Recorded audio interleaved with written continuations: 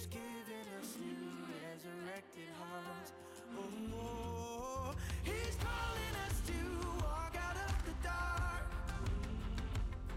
He's given us new resurrected hearts. Oh, come on and rise up, take a breath, you're alive now. Can't you hear the voice of Jesus calling us out from the grave like Lazarus? You're brand new, the power of death couldn't hold you. Can't you hear the voice of Jesus calling us out from the grave like Lazarus? He's calling you out. Give it up from the grave like Lazarus. You don't have to stay there. Rise up, calling us out from the grave like Lazarus.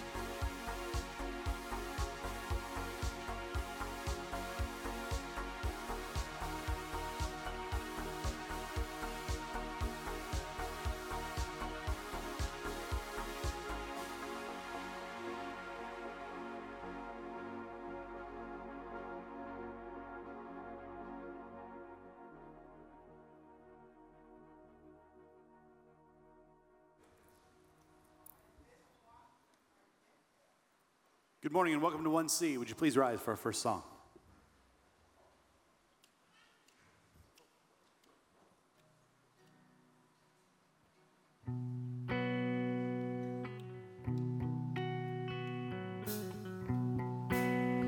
Years I spent in vanity and pride, caring not my Lord was crucified. Knowing not it was for me he died at Calvary. By God's word at last my sin I learned. When I trembled at the law I'd spurned, till my guilty soul imploring turned to Calvary. There your mercy and your grace was free. There your pardon multiplied to me. There my burdened soul found liberty at Calvary. Now I've given Jesus Jesus everything. Now I gladly know him as my King. Now my raptured soul can only sing of Calvary. Yeah. There your mercy and your grace was free. There your pardon multiplied to me. There my burden so found liberty at Calvary. Well, there your mercy and your grace was free. There your pardon multiplied to me. There my burden so found liberty at Calvary. Oh, Calvary.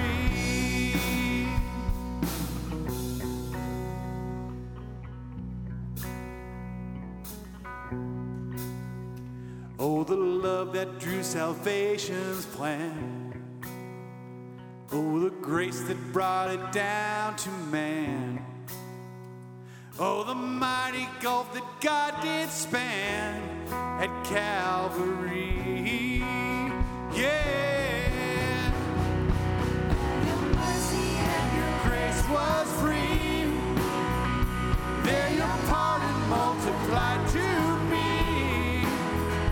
There my burden so found liberty at Calvary. There your mercy and your grace was free. There your pardon multiplied to me. There my burden so found liberty at Calvary. Oh, Calvary.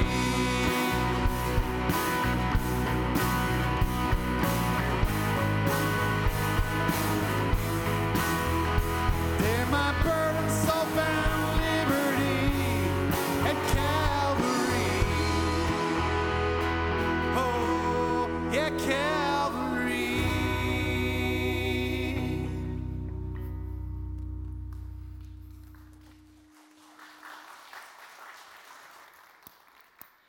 You may be seated.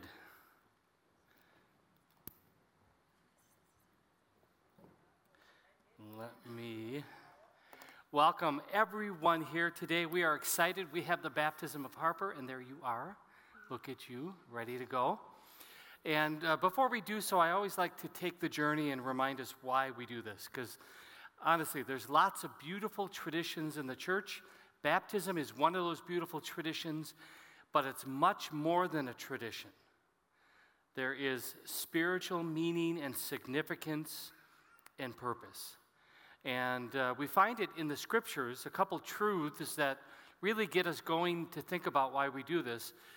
There's one truth that says all have sinned and fall short of the glory of God, and that is not a good news thing. In fact, the Bible says that the wages of sin is death.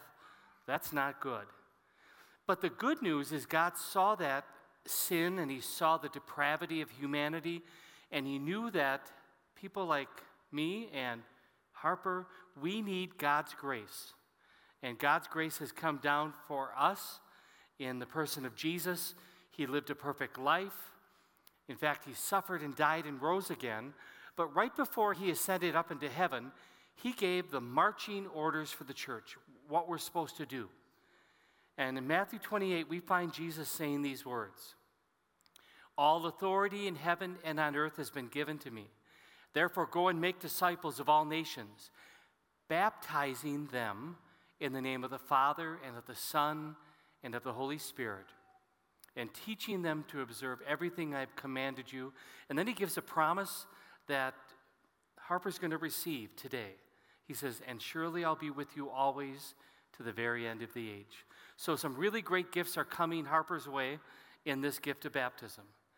Now, one of the traditions of the church is to ask godparents to walk alongside mom and dad and spiritually be present for Harper. Now, what does that mean to be spiritually present? Well, a couple things. Number one is to pray. And so encourage you to be praying for Harper. Grows up, really important things happening in life, right? But also what you get to do is to model the Christian faith. Because as Harper grows up, going to watch you. And so you get to show the kind of love and grace and mercy that we want Harper to grow up in as well. So if you're willing to take on a very important spiritual responsibility, then answer, I will with God's help. I will with God's help. Thank you very much. And God give you the love and faith to do this on behalf of Harper. We're going to say the Apostles' Creed. When I met with Harper last week, or the week before, the eye contact, was like locked in, every word, and taking everything into consideration. We're going to share the Apostles' Creed. And the reason we do it is the summary of the Christian faith in which Harper is going to be baptized into.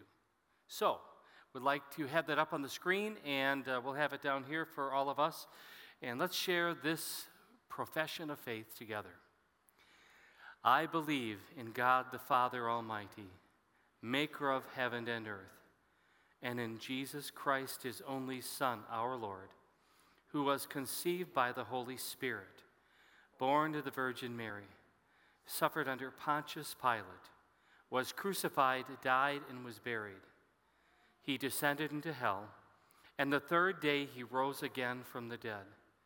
He ascended into heaven and sits at the right hand of God the Father Almighty. From thence he will come to judge the living and the dead.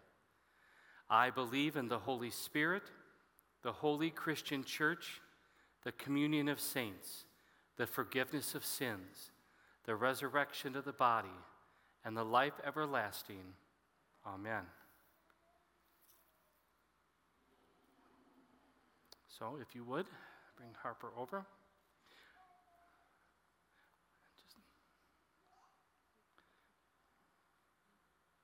You ready for this, huh?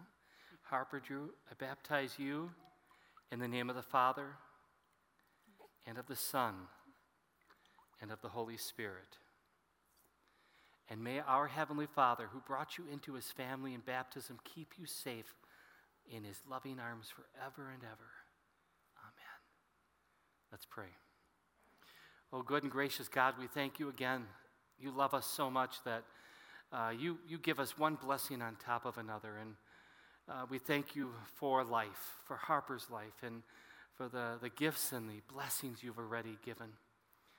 But we now thank you for this baptism, and we thank you for all that you have done.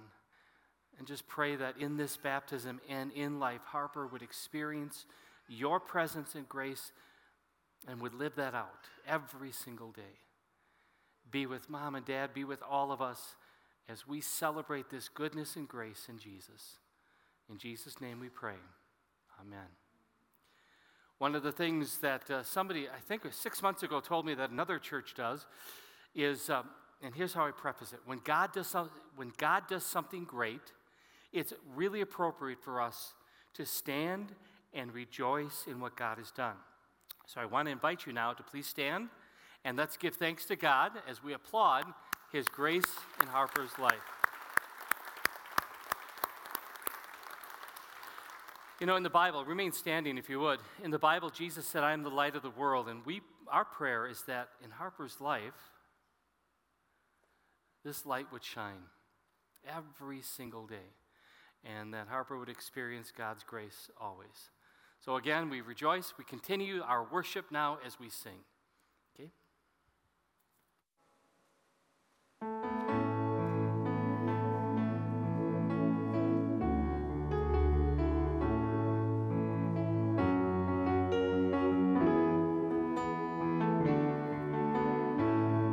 Let's sing. Let the King of my heart be the mountain where I run, the fountain I drink from. Oh, he is my song. Let the King of my heart be the shadow where I hide, the ransom for my life. Oh, he is my song, 'cause you are good, good. Oh,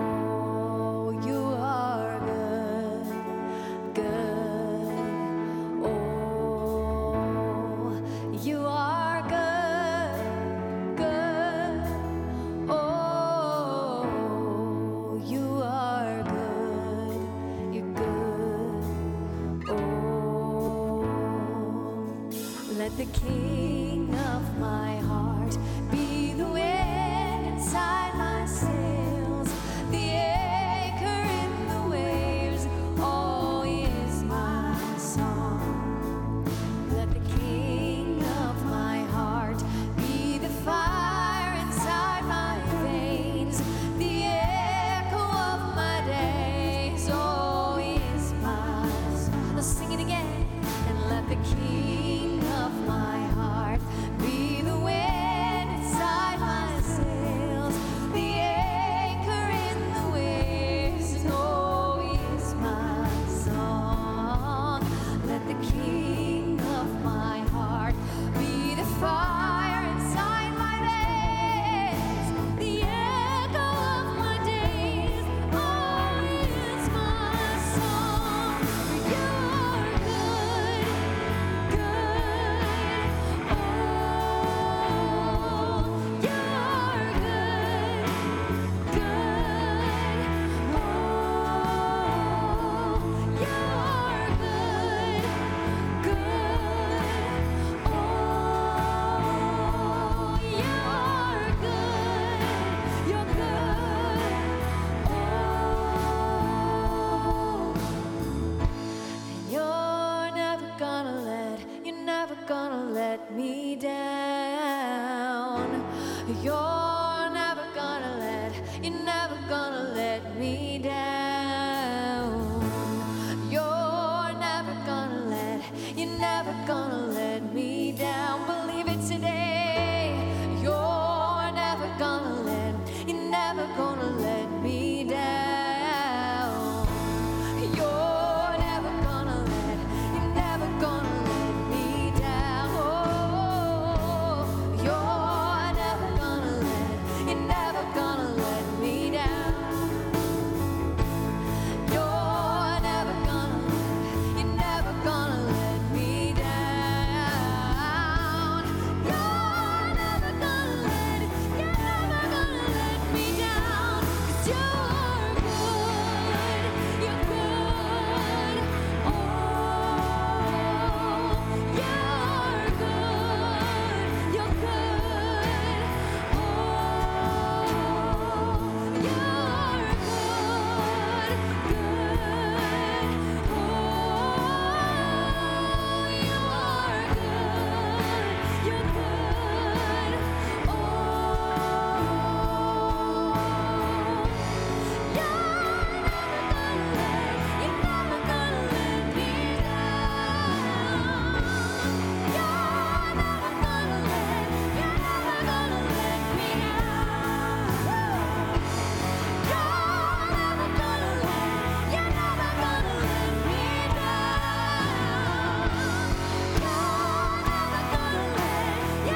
down.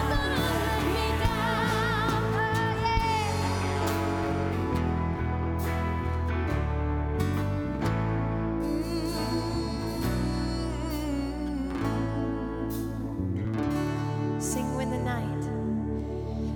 night is holding on to me. God is holding on. And when the night is holding on to me, God is holding on.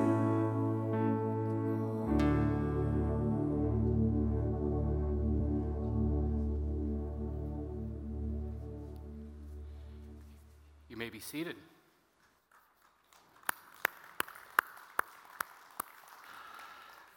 You are good, you are good, you are so good. And I wonder if we really fully can fathom the goodness and the grace of God. In fact, I'm going to be bold to say this. We only can fathom this much of it. God is so good. God is so great. He is loving, compassionate, but your sin and my sin prevent you from understanding his goodness greater. That's why we go to him and we ask for his grace and mercy to bring forgiveness, to remind us again who he is. And as we saw with Harper, God's grace comes to us. We don't earn it. We don't deserve it. It's a gift that God wants to give. So let me take us in a journey of prayer. Oh, good and gracious God, you have given your best. You saw our sinful condition. You saw how we fall short of your glory. You understand that we would be lost forever. And you didn't want that for Harper, for any of us. So you sent your Son to be the Savior. And in his death and resurrection, we have forgiveness and life with you. And life with you means we get to experience a joy and a peace and a love in a way that this world cannot give. So may your Holy Spirit work within us to give us a faith to receive this blessing and to live as forgiven children. Thank you. And we pray all of this in Jesus' name. Amen. As we continue in worship, just a couple quick things. Again, if you're a guest here, we'd like to communicate with you. And in this COVID-19 world, we're doing things digitally. So you will notice that you could text 1C guest to 94,000. 1C guest to 94,000. And that starts our communication with you. For questions you might have and things that we can help you with, that really starts that out. So if you would, please do that if you're a guest here today. Secondly, if you have a prayer request and you would like that included in worship today and throughout the week, you can text your prayer request to 402-242-5051. And if you're on Facebook Live today, you can actually post your prayer request in the comments section, and it will be included in worship today. Third, just a reminder that as God's people, we've all been blessed, and God takes great delight when we say thank you. Now, how do we do that? We could just use the words thank you, but he loves it when we use our gifts and abilities and talents all for his glory. So serve the Lord, use your gifts in helping other people, and as the Lord moves you, we also ask you to consider giving financially to the ongoing mission ministry here at 1C. And as the screen tells you, there's many different ways to do that as we give God all the glory. Also, on the way in, hopefully you received this. If you didn't, you still have time to go over by the kitchen area on that side, in the family gathering area. We have elements for communion. We have bread, and we also have wine or juice. So if you would like to take communion with us today, here at 1C, we believe that Jesus is truly present in this bread and wine. And in this meal, we receive forgiveness of sins, we get our faith strengthened, and we're reminded again that he's always with us. So, during the next song, if you did not happen to pick up these, they'll be ready for you and available by the kitchen on the family gathering side. Again, may God be glorified always in and through his people.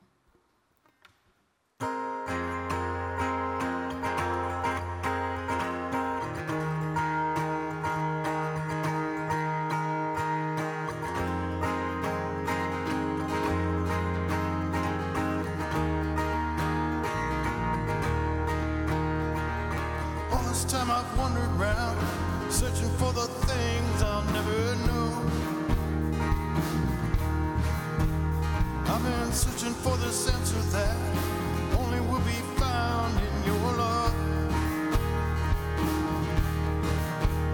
And I feel that my heart is being mended by your touch. And I hear voices showing my purpose in this world. 'Cause you have restored me from a grieving broken soul. You have restored me, oh yeah. You have restored me from a grieving broken soul. You have restored me, oh yeah.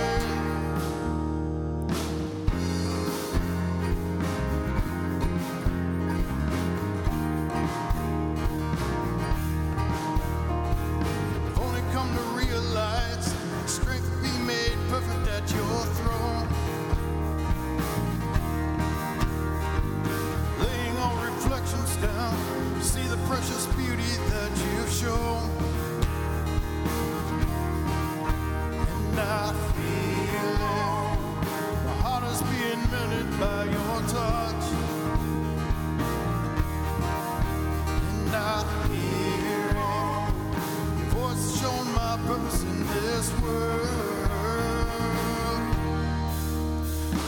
restored me from a fever and broken soul. You have restored me, oh yeah. You have restored me from a fever and broken soul. You have restored me, oh yeah. Laying all these questions down and answered what I need. You've given more than I deserve, making me complete. Giving all these open doors, I'm humbled at your feet. So show me what you've done for me. 'Cause you have restored me from a fever and broken soul. You have restored me. You have restored me from a fever and broken soul. You have restored me. You have restored me from a fever and broken soul. You have restored me, oh yeah. You have restored me from a fever and broken soul. You have restored me, oh yeah. You have restored me.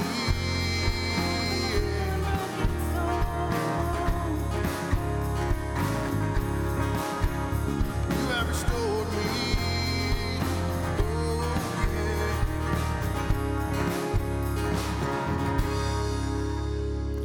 All this time I've wandered round, searching for the things I'll never know.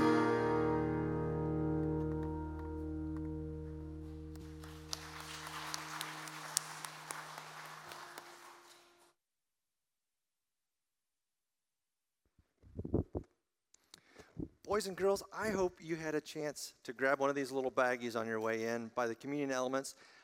If you didn't, you can get one after worship.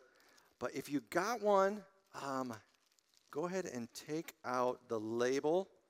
And if you follow the instructions, you know you're supposed to have your name on that label. If not, go ahead and do that now and put that label on.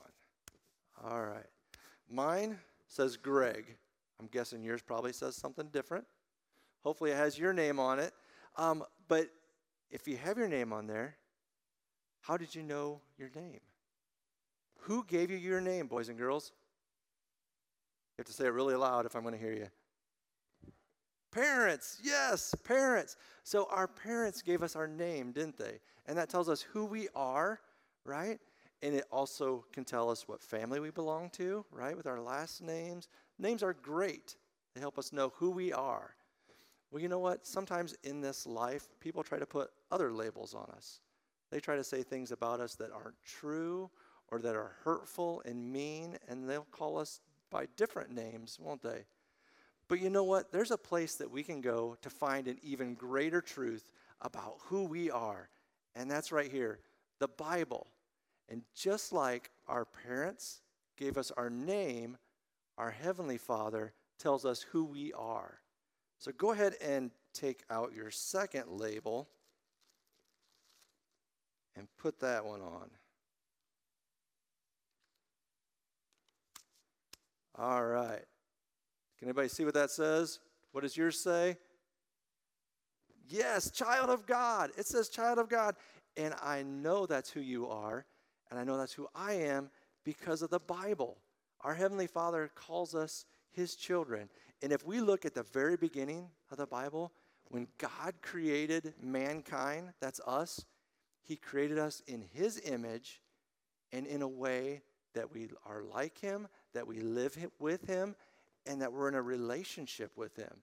And even Adam and Eve, the first man and woman, they walked with God in the garden. That's a pretty close relationship, isn't it? If they got to go on walks with Him through the garden. That's the way God intended it, but we know that's not the way things stayed because Satan entered the garden, and Satan tempted Adam and Eve, and sin entered. And because sin entered, everything broke. Our relationship with God broke. Our relationship with each other broke. But our Heavenly Father loves us so much that He didn't want to leave things broken.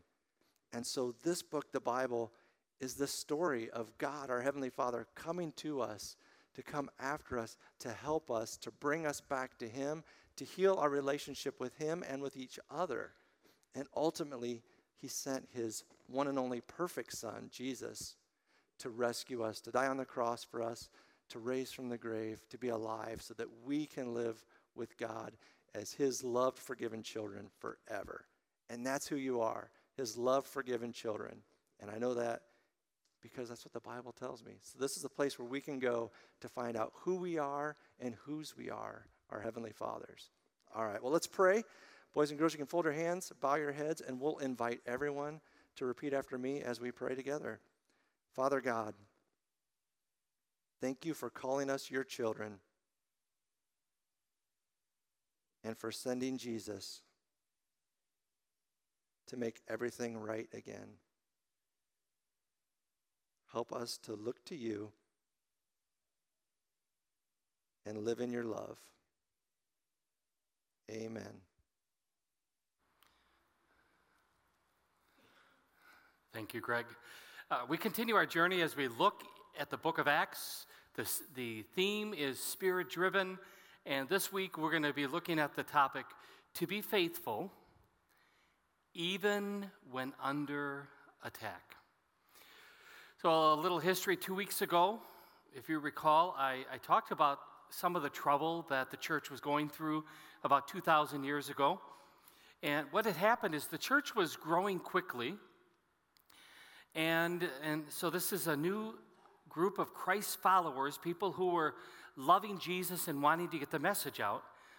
But the Jewish people, they were feeling a little insecure. In fact, the high priest, it said, was jealous.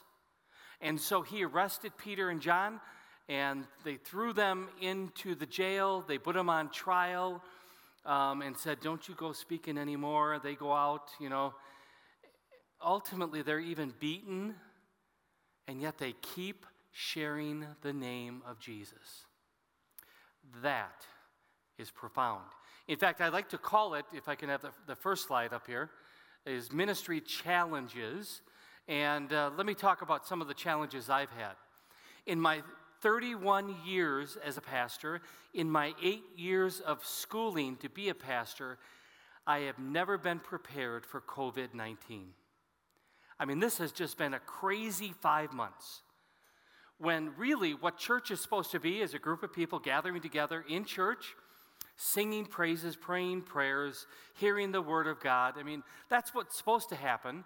But with COVID-19, we closed down the doors, we went online, and we started doing things differently.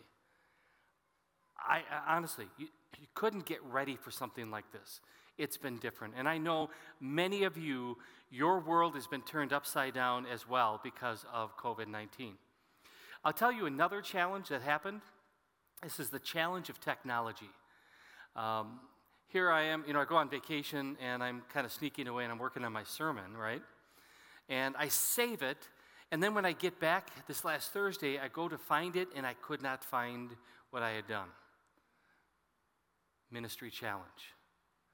But it pales in comparison to what you're going to see today as we go into the book of Acts and we take a look at what's going on 2,000 years ago.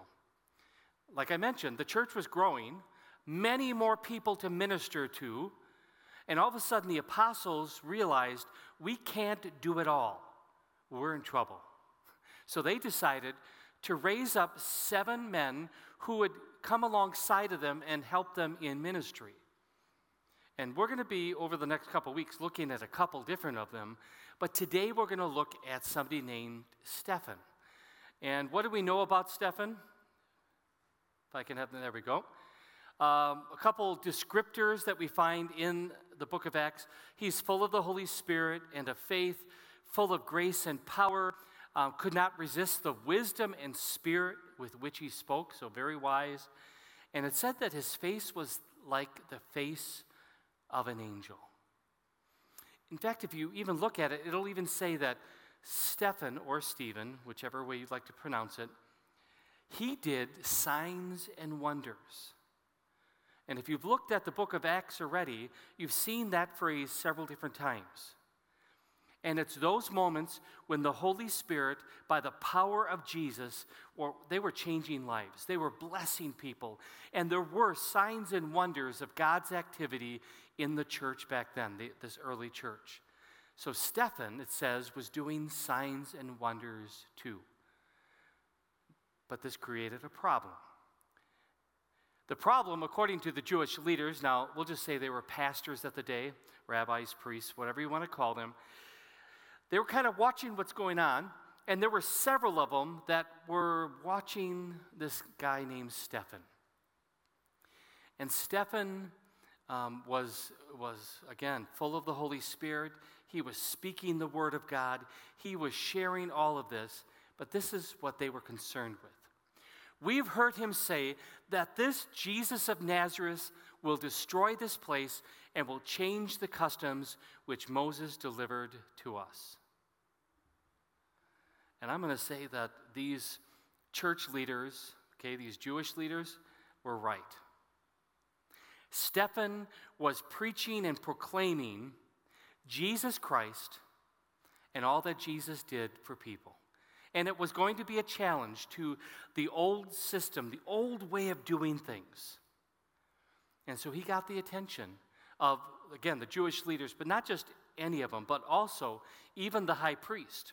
In fact, the high priest in Acts chapter 7, verse 1 says, "Is this so? Are you really saying that you're going to destroy this place? Are you really going to cause this kind of trouble?" So what does Stephen do?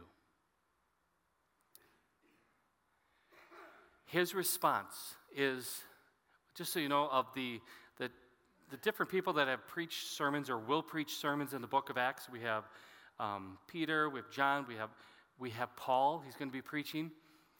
This is the longest recorded sermon that you will find in the book of Acts. He's got a lot to say. Because as he is now going to address this question, is this so? There is so much he's got to do. But as we're told, he is wise.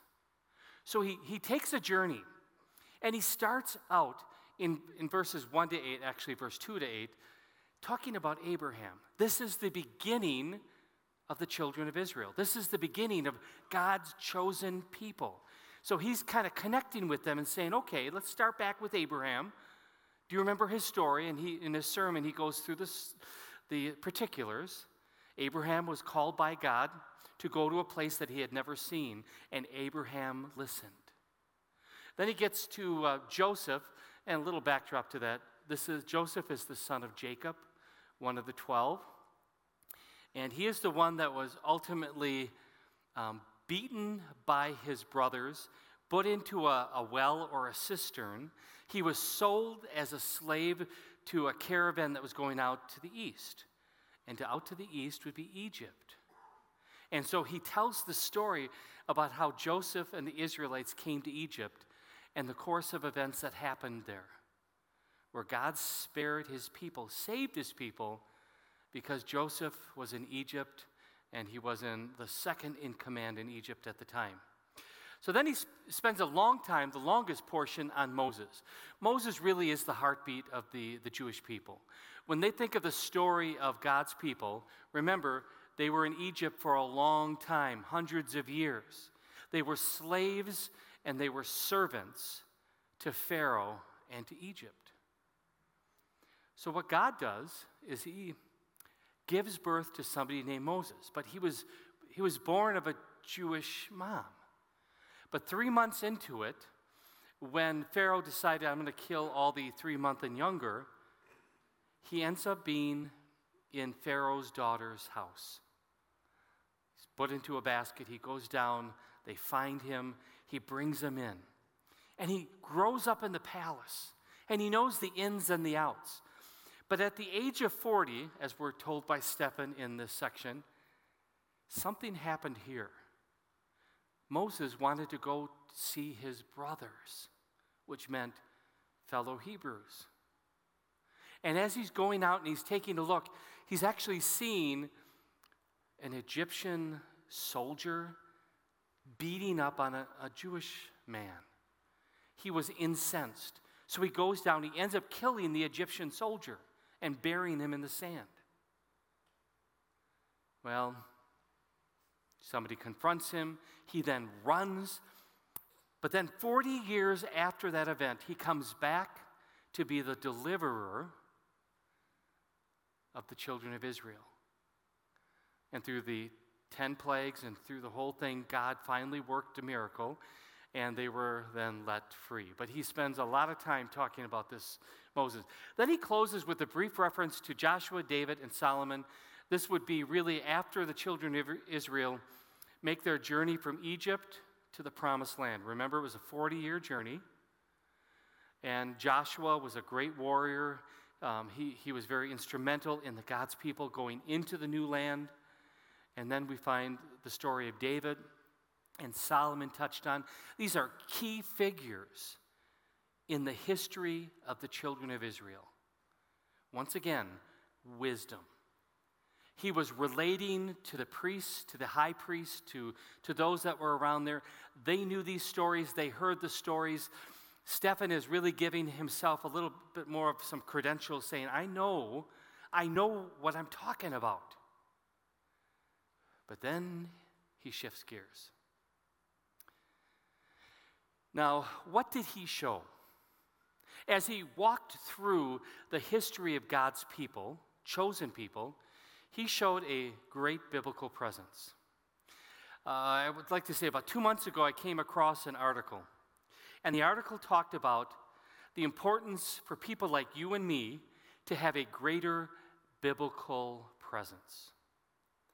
And really the heartbeat of the story by the author was, the more we know the narrative of God and who he is, the more it's going to strengthen us in our journey. Now we see that, don't we? We see it with Stephen. He is bold, even to the point where we're going to find out soon that his life was on the line. But he was bold to declare Jesus, and this greater biblical presence gave him strength. And the strength was so much so that he said these words. Now again, you could picture, there's the high priest, there's the other priest there. He says, you stiff-necked people. I don't know if you want to make enemies, those are really good words to start with. Do you know what it means to be stiff-necked? Picture, if you would, I'm trying to think which one of my dogs was the worst.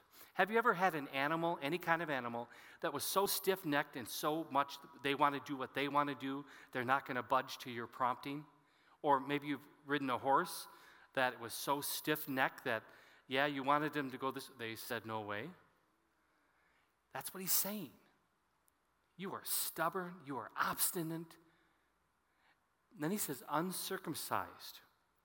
Those are really big words, right? Because since Abraham, this is one way to be set apart as God's people.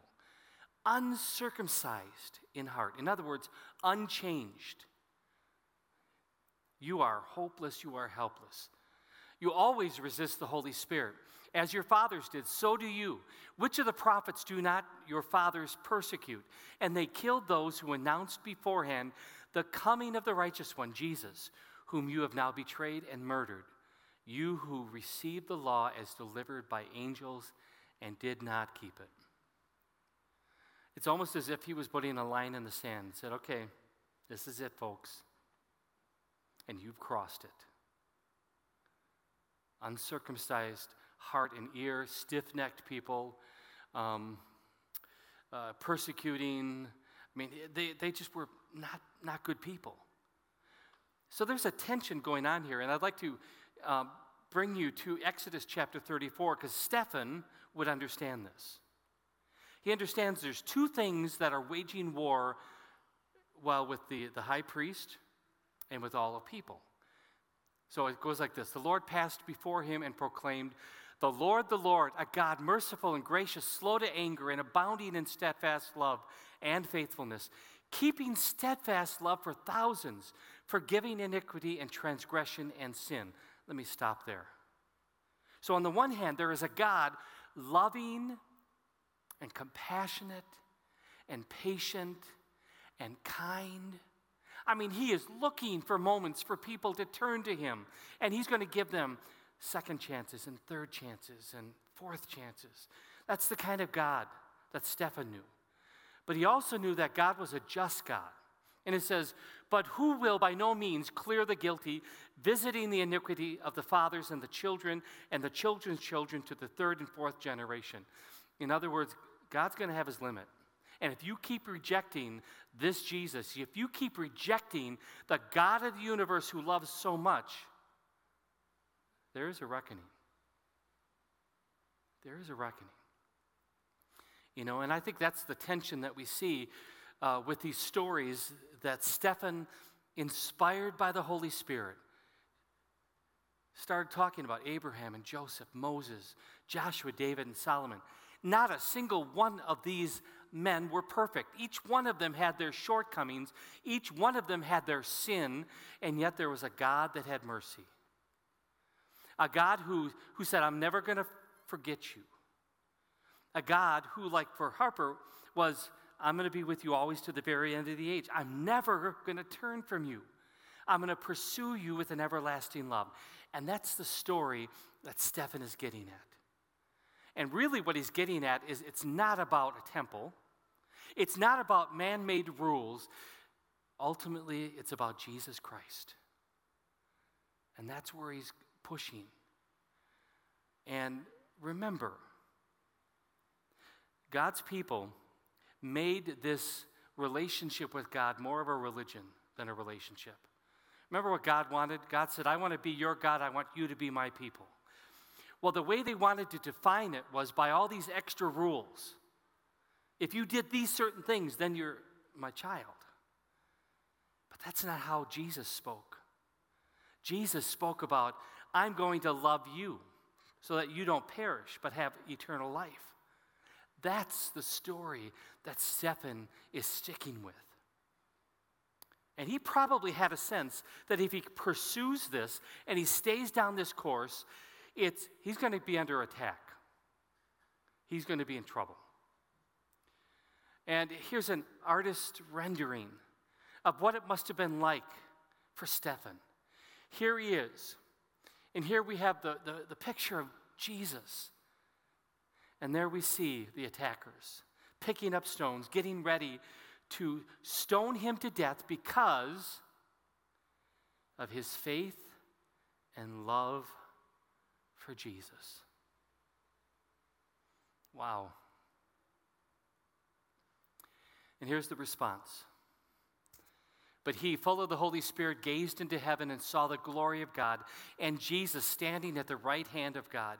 And he said, behold, I see the heavens opened and the Son of Man standing at the right hand of God.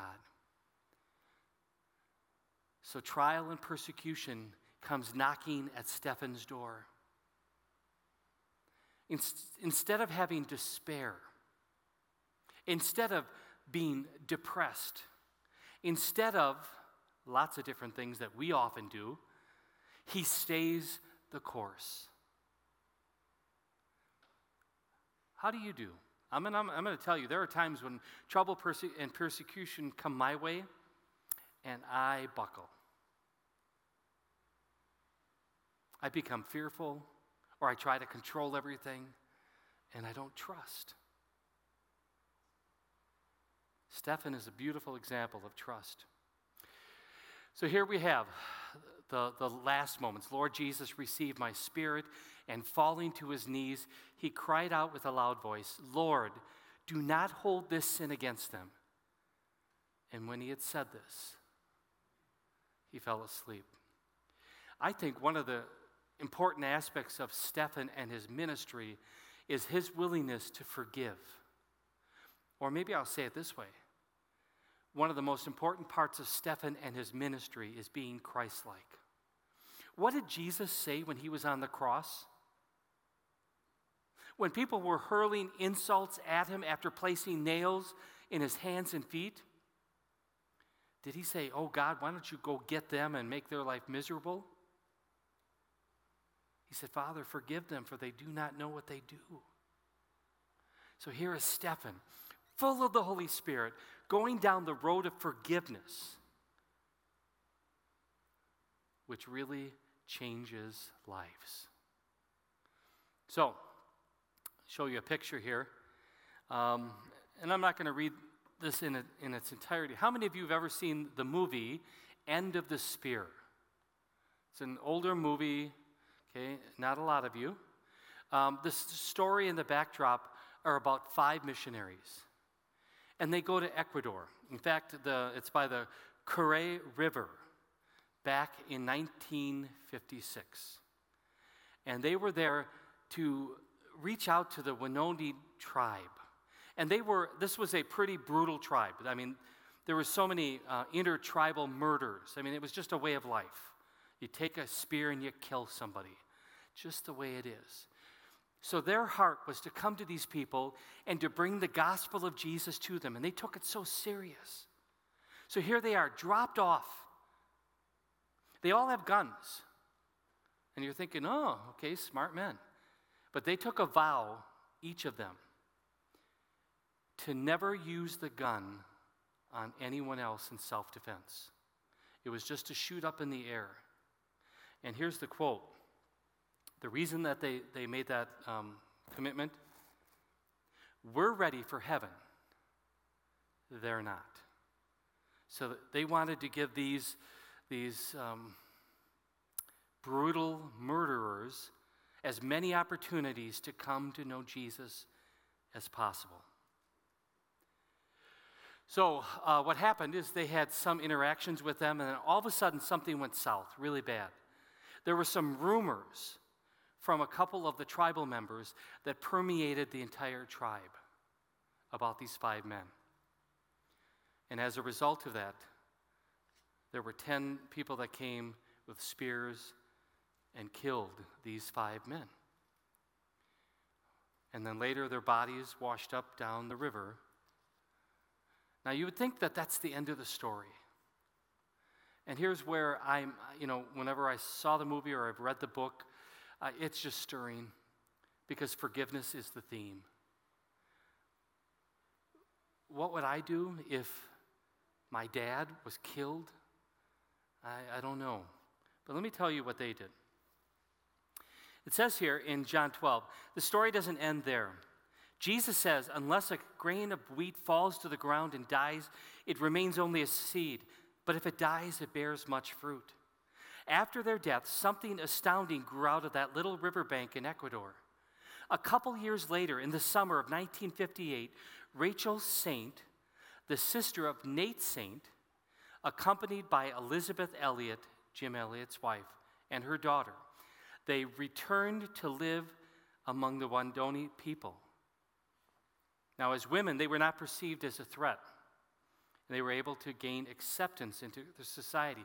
And yet their culture said, well, people are going to come and want to take revenge. So they were still a little bit on guard.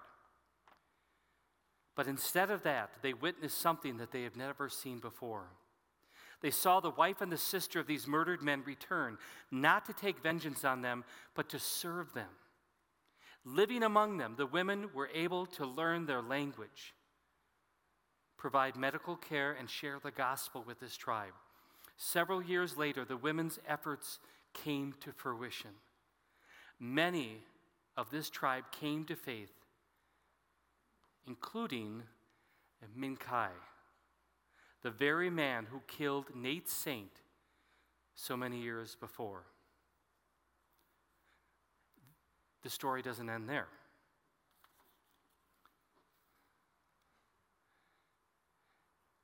Here's a picture of Nate Saint's son, Steve, and this is Micaiah. This is the individual who ended up killing Steve's dad. Do you see what's going on here? You see, the gospel of Jesus Christ is moving Steve Saint to love and forgive even the person who killed his dad. In fact, it went so far, as you read more of the story, is Micaiah became the grandfather to his kids. To me, that's an extreme kind of love. It's one that is over the top. It's the one that really is Christ-like, right? Christ wanting to bring forgiveness and life and hope for this world. And it's really not about man-made rules. It's not about a temple, but it's about a relationship with Jesus. 2 Corinthians 5 is a really great summary. And whenever you see the word reconciled or reconciliation, it means to make right, to turn back upside, what was turned upside down. And so this is what Paul says.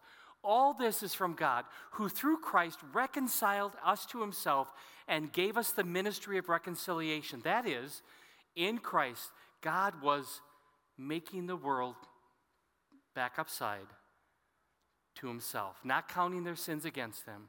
For our sake, he made him to be sin who knew no sin, so that in him we might become the righteousness of God. Stephen knew this. It's what moved him in his ministry. It's what moved him to the point to pursue the righteousness and the love of God no matter what, even if it meant that he would be attacked. And I'm going to say, I think that's what's going on in our country today. I think the warfare is very intense. Once upon a time, the 10 Commandments really meant something. But now, they're not the 10 Commandments. They're the 10 suggestions. And if they fit with your model of life, that's really good for you. But if not, just kind of push them aside. Can you imagine if we, the church, would look at those commandments and pray that we would live according to them?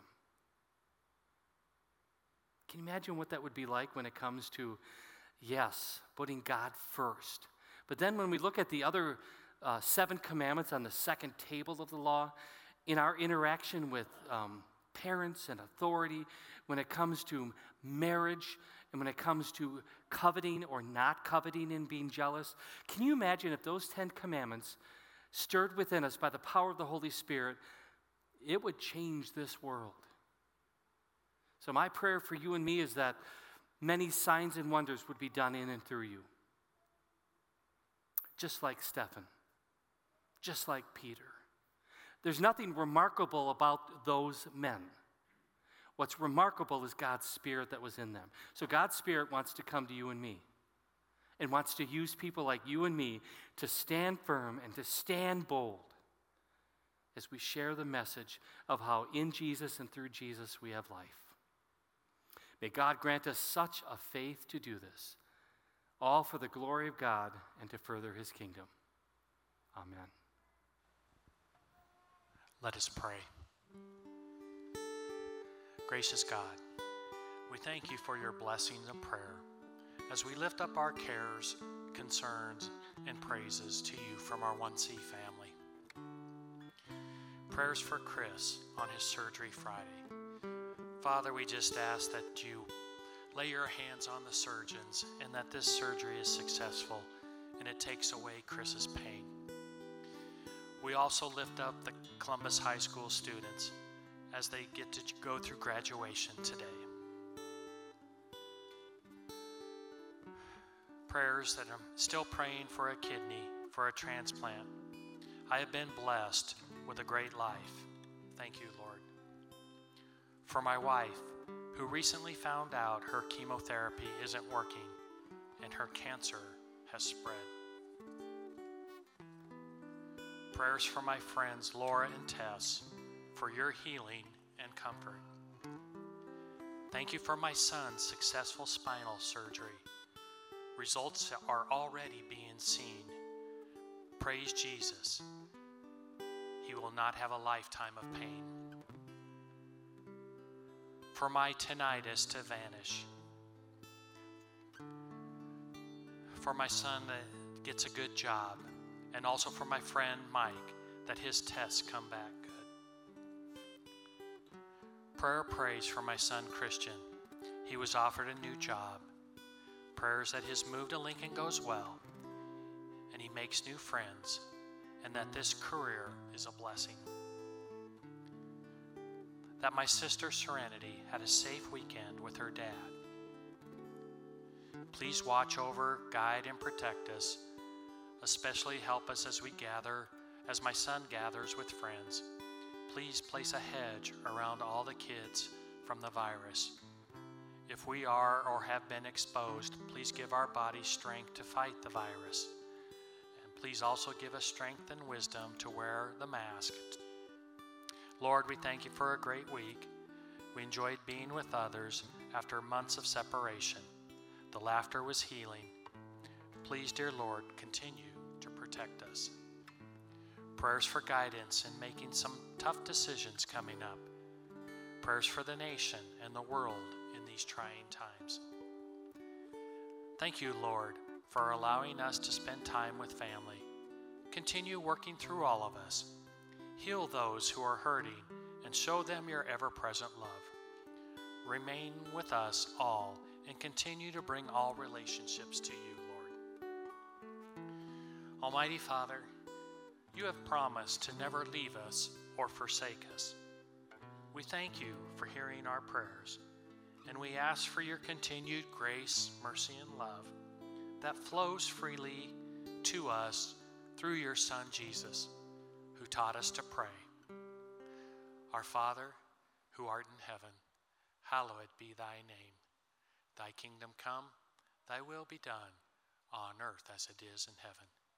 Give us this day our daily bread, and forgive us our trespasses, as we forgive those who trespass against us. And lead us not into temptation, but deliver us from evil. For thine is the power, and the kingdom, and the glory, forever and ever. Amen.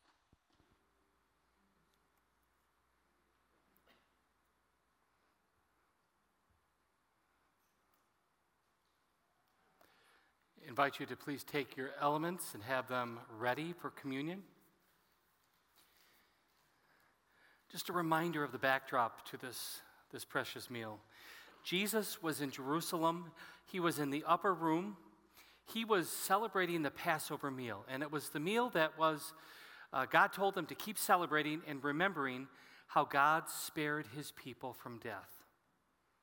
And yet, at this meal, he gave it a whole new meaning and purpose, as he says there's forgiveness and there's salvation in him.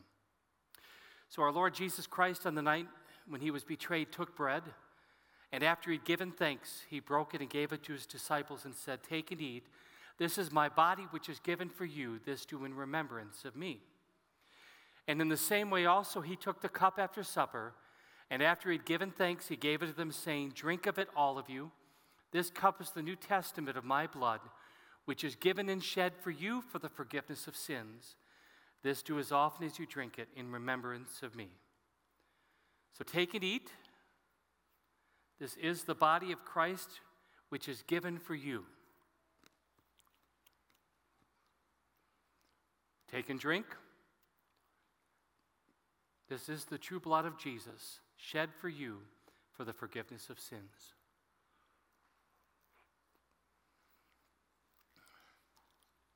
We pray. Good and gracious God, you're the giver of every good and perfect gift. We thank you for this meal that was given out of love and received by faith. We thank you for the forgiveness of sins.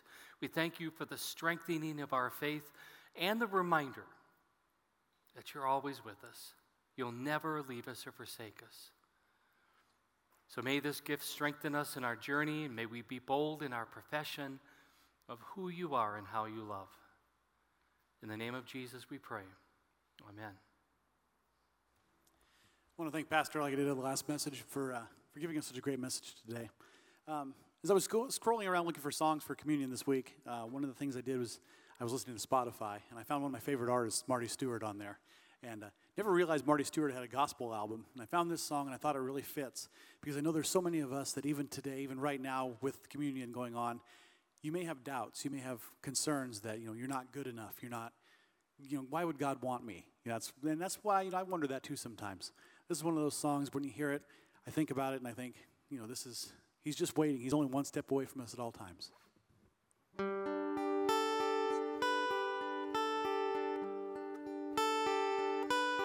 What do you want? What do you need? What have you done? Do you want to be free? Are you losing the battle? The battle with sin?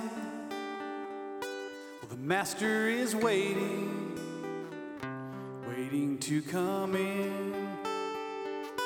'Cause if there's an answer, it's easy to find. Drop down to your heart and rest there a while. Right there in the silence, beneath all the din, you know the master is waiting, waiting to come in. And he'll fill you up, yes, he'll fill you up. He'll stand right beside you to fight and to win. You know the master is waiting, waiting to come in.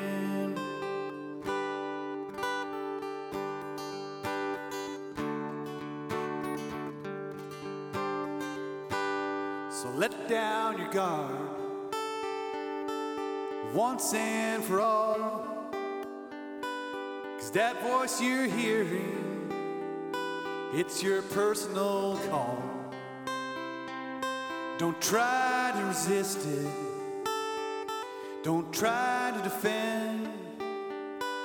Well, the master is waiting, waiting to come in. And he'll lift you up. Yes, he'll lift you up. He'll stand right beside you to guide and to win. The master is waiting, waiting to come in. He'll stand right beside you to guide and to win.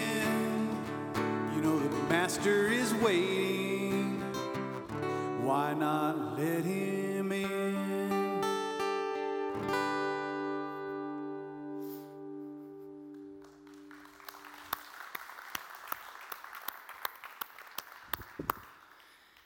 Thank you, Chris. A couple announcements. Again, thankful that you're here in worship today. God bless you as you go from here.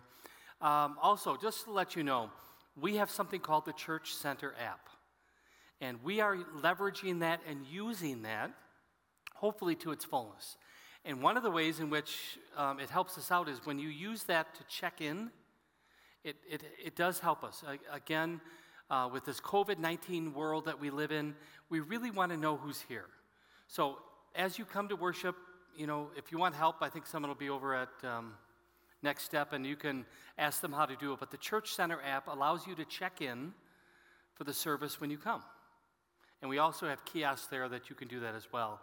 But it also gives you a plethora of ministry things that are going on that are taking place. So that Church Center app, we're really encouraging people to please utilize. Yes, Right? absolutely. It's a great way to get connected to the life of the church, to find Bible studies, events that you can register for through the app. You can find groups to join, check-ins, like we said. And speaking of groups, we have 2 men's groups that meet currently. We have a Thursday evening men's group that's starting a new study called Stepping Up, Being a Courageous Man. Also a Thursday morning men's group. We have a Bible reading group. And as we get closer to the fall here, September, our Wednesday evening exploration, which is Bible studies for all ages, that will be picking back up again as well as women's groups. So plenty of ways to get involved, get connected, and to raise the greater biblical presence in our lives. Good. Thank you. I want to share with you God's blessing. And just a reminder, it's not something that Jim Thielen decided these words sound really good. It's actually found in the Bible. And God gave these words to share to his people as they were going to go on a journey. So I'd like to invite you to stand, and I'd like to share these words with you. The Lord bless you and keep you. The Lord make his face shine upon you and be gracious to you. and the Lord look upon you with favor and give you peace. Amen.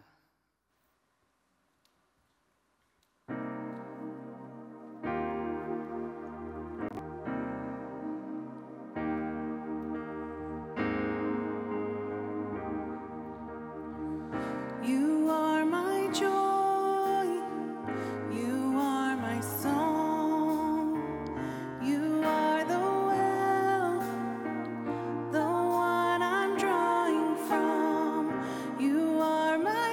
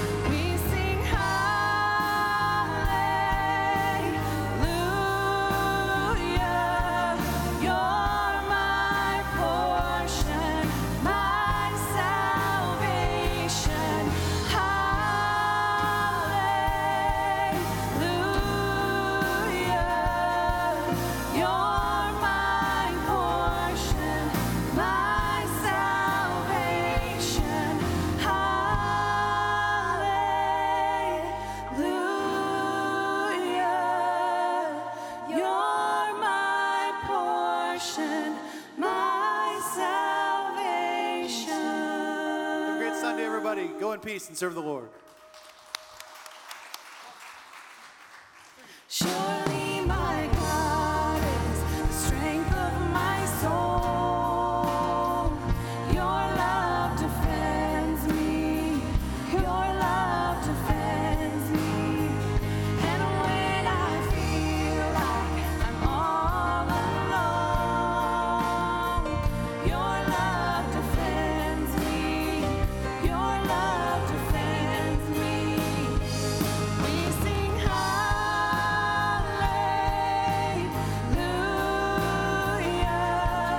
You're my portion, my salvation. Hallelujah.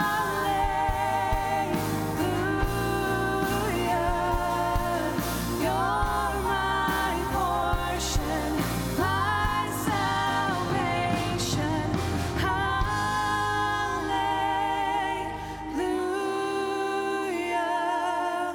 You're my portion, my salvation.